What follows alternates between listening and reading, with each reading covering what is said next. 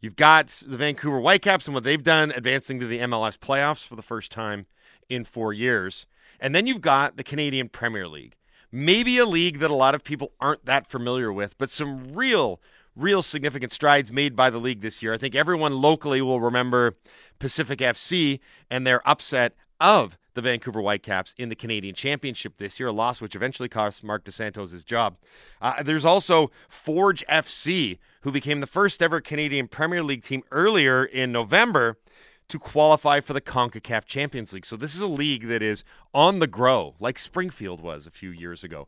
The news yesterday was that Vancouver has been awarded the most recent Canadian Premier League franchise. So do we have a Vancouver Derby potential now? We do. It's on the horizon. The club will come into existence in 2023. Joining us now to discuss this is one of the part owners of this new Vancouver CPL team, Dean Shillington, here on the Halford and Bruff Show on Sportsnet 650. Good morning, Dean. How are you? Good morning, guys. How you doing? I'm doing great.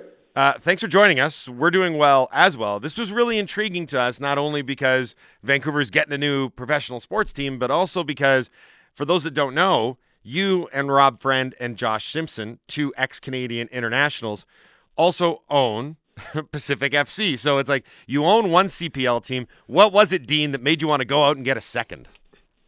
You know, I think it's a combination of our experience with Pacific. This has been a 5-year journey for the three of us, and we started with the work in Vancouver years and years ago. And even back then, you could see on the horizon what was happening in Canada, the need for the league, what was happening with Team Canada, men's and women's, and you could see that was going to be a growing sport. So, we keep falling more and more in love with the project, the team. We've had a great time with Pacific, and now Vancouver's our next stop. Is this an investment or is this a hobby for you? Well, both. I mean, it's a perfect combination of an investment and a hobby.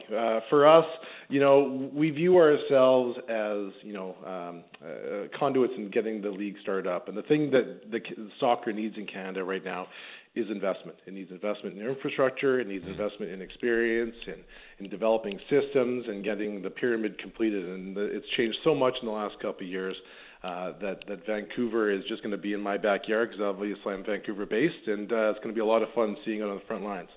Let's work backwards here for a sec. Can you, for the listeners that might not be all that familiar with the Canadian Premier League and Pacific FC, can you kind of explain and give a broad overview of what you guys have built on the island? Because the anecdote I have is that I watched the match from Starlight Stadium, the old West Hill Stadium, which is a great place to go watch a game. Our old show producer, Ian McCletchy, was actually in Victoria for the match and took his kids and said that the atmosphere was unbelievable, that people were really dialed in, and that home field advantage propelled, in part, Pacific FC to upset the Vancouver Whitecaps. So what is it that you guys have built, both in terms of a club and a supporters group in Victoria? Yeah.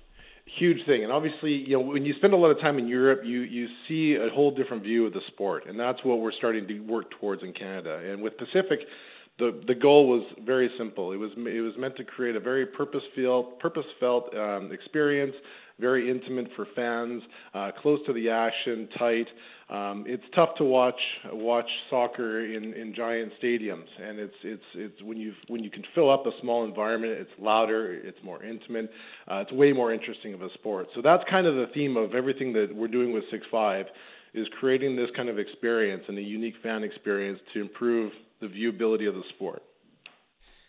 So 6-5 is, now I'm going to just read it right from the website. It's a global football fund, quote, seeking investments in high-growth markets, undermanaged European clubs, and distressed or turnaround opportunities. So I'm assuming a high-growth market, Vancouver, that all makes sense. But with regards to where you're going to grow, I know you're speaking to a variety of municipalities right now. Is the goal to find a municipality where you can build a stadium that is your own, or is it to find somewhere that already has an existing place to play?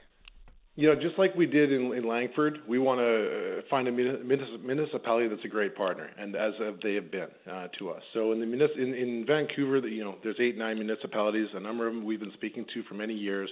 The goal is to build a very purpose-built new stadium because the infrastructure just doesn't exist in Vancouver today. So that is our near-term goal, and we've become very close to where what we want to happen, and now we felt it was time to put it to the communities to let everyone tell us where they want us to be. Would you see the Whitecaps as a competitor? No, not at all. I mean, I think the Whitecaps are obviously playing in a U.S. professional league with the MLS, and this is a domestic professional league for Canadians, much like every other developed country with FIFA. Everyone has a domestic pro league that's really focused around improving the talent of that nation, which is what the CPL is for Canadians. Why are you so bullish on soccer in Canada? Well, you see the participation of the youth. It's always been very prevalent, but then you can also see the drop-off just because there's never been a clear connection in Canada. You look at hockey, you start from when you're a teenager, there's a clear path to where you have to go to achieve to hit the next level. With soccer, it's not really. It's been hit and miss. So you see like Josh Simpson, Rob Friend, guys like that. They need to leave Canada to go excel and make a career of it. So I think when you start building that pyramid and building the depth with every level of it, not just players, but coaching, refs, even supporting groups and fans and everything else, I think once Canadians get more of a taste of what soccer and football is really meant to be structured like, they're going to love it, and it's going to become the number one sport. Mike and I often talk about when we were growing up.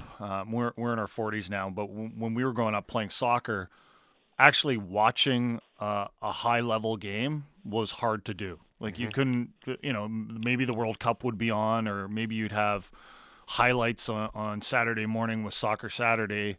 The amount of soccer that you can watch now is essentially unlimited. Has that changed things for being a fan of soccer in Canada? I think it's helped, but we're missing the key element, and it's about having local kids, your 10-year-olds being able to go to a game and have a hero that's playing in that game, and then see that hero have success, and then someone to inspire them to try hard and motivate them to hit the next level. So once we hit that gap, I mean, I grew up in Saskatoon, where soccer wasn't exactly the first sport in Saskatchewan at the time. And once you start getting that exposure and seeing how interesting the sport is with the domestic opportunities, with the international opportunities, and the different trophies that happen along the way, it's tough not to fall in love with it. So I think it starts young, and that's where we're focused is the youth. Before we let you go, Dean, can we get a real quick timeline on what needs to happen next? I know that you're supposed to kick off in 2023, but what are some of the next steps that people can keep an eye out for as they watch the progression of this new Vancouver-based CPL team? For sure. Obviously, we're in playoffs right now, so first and foremost, we're focused on, and the guys are particularly focused on having Pacific win the Canadian Premier League. Beyond that, it's narrowing down our community and figuring out where we're going to play. And from there, it's brand identity. All these things are a 2 to 6 month timeline, and then 2023 kickoff. Dean, thanks a lot for doing this today. This was super interesting. Once again, congratulations on getting a second CPL team. It's going to be cool to have one in the Lower Mainland. Best of luck with everything moving forward, and let's do this again as we get closer to your guys' first game. Sounds great. Thanks a lot, guys, for having me. Yeah, thanks for coming on. We appreciate it. That's Dean Shillington, part owner of the new Vancouver Canadian Premier League team, which will debut in 2023.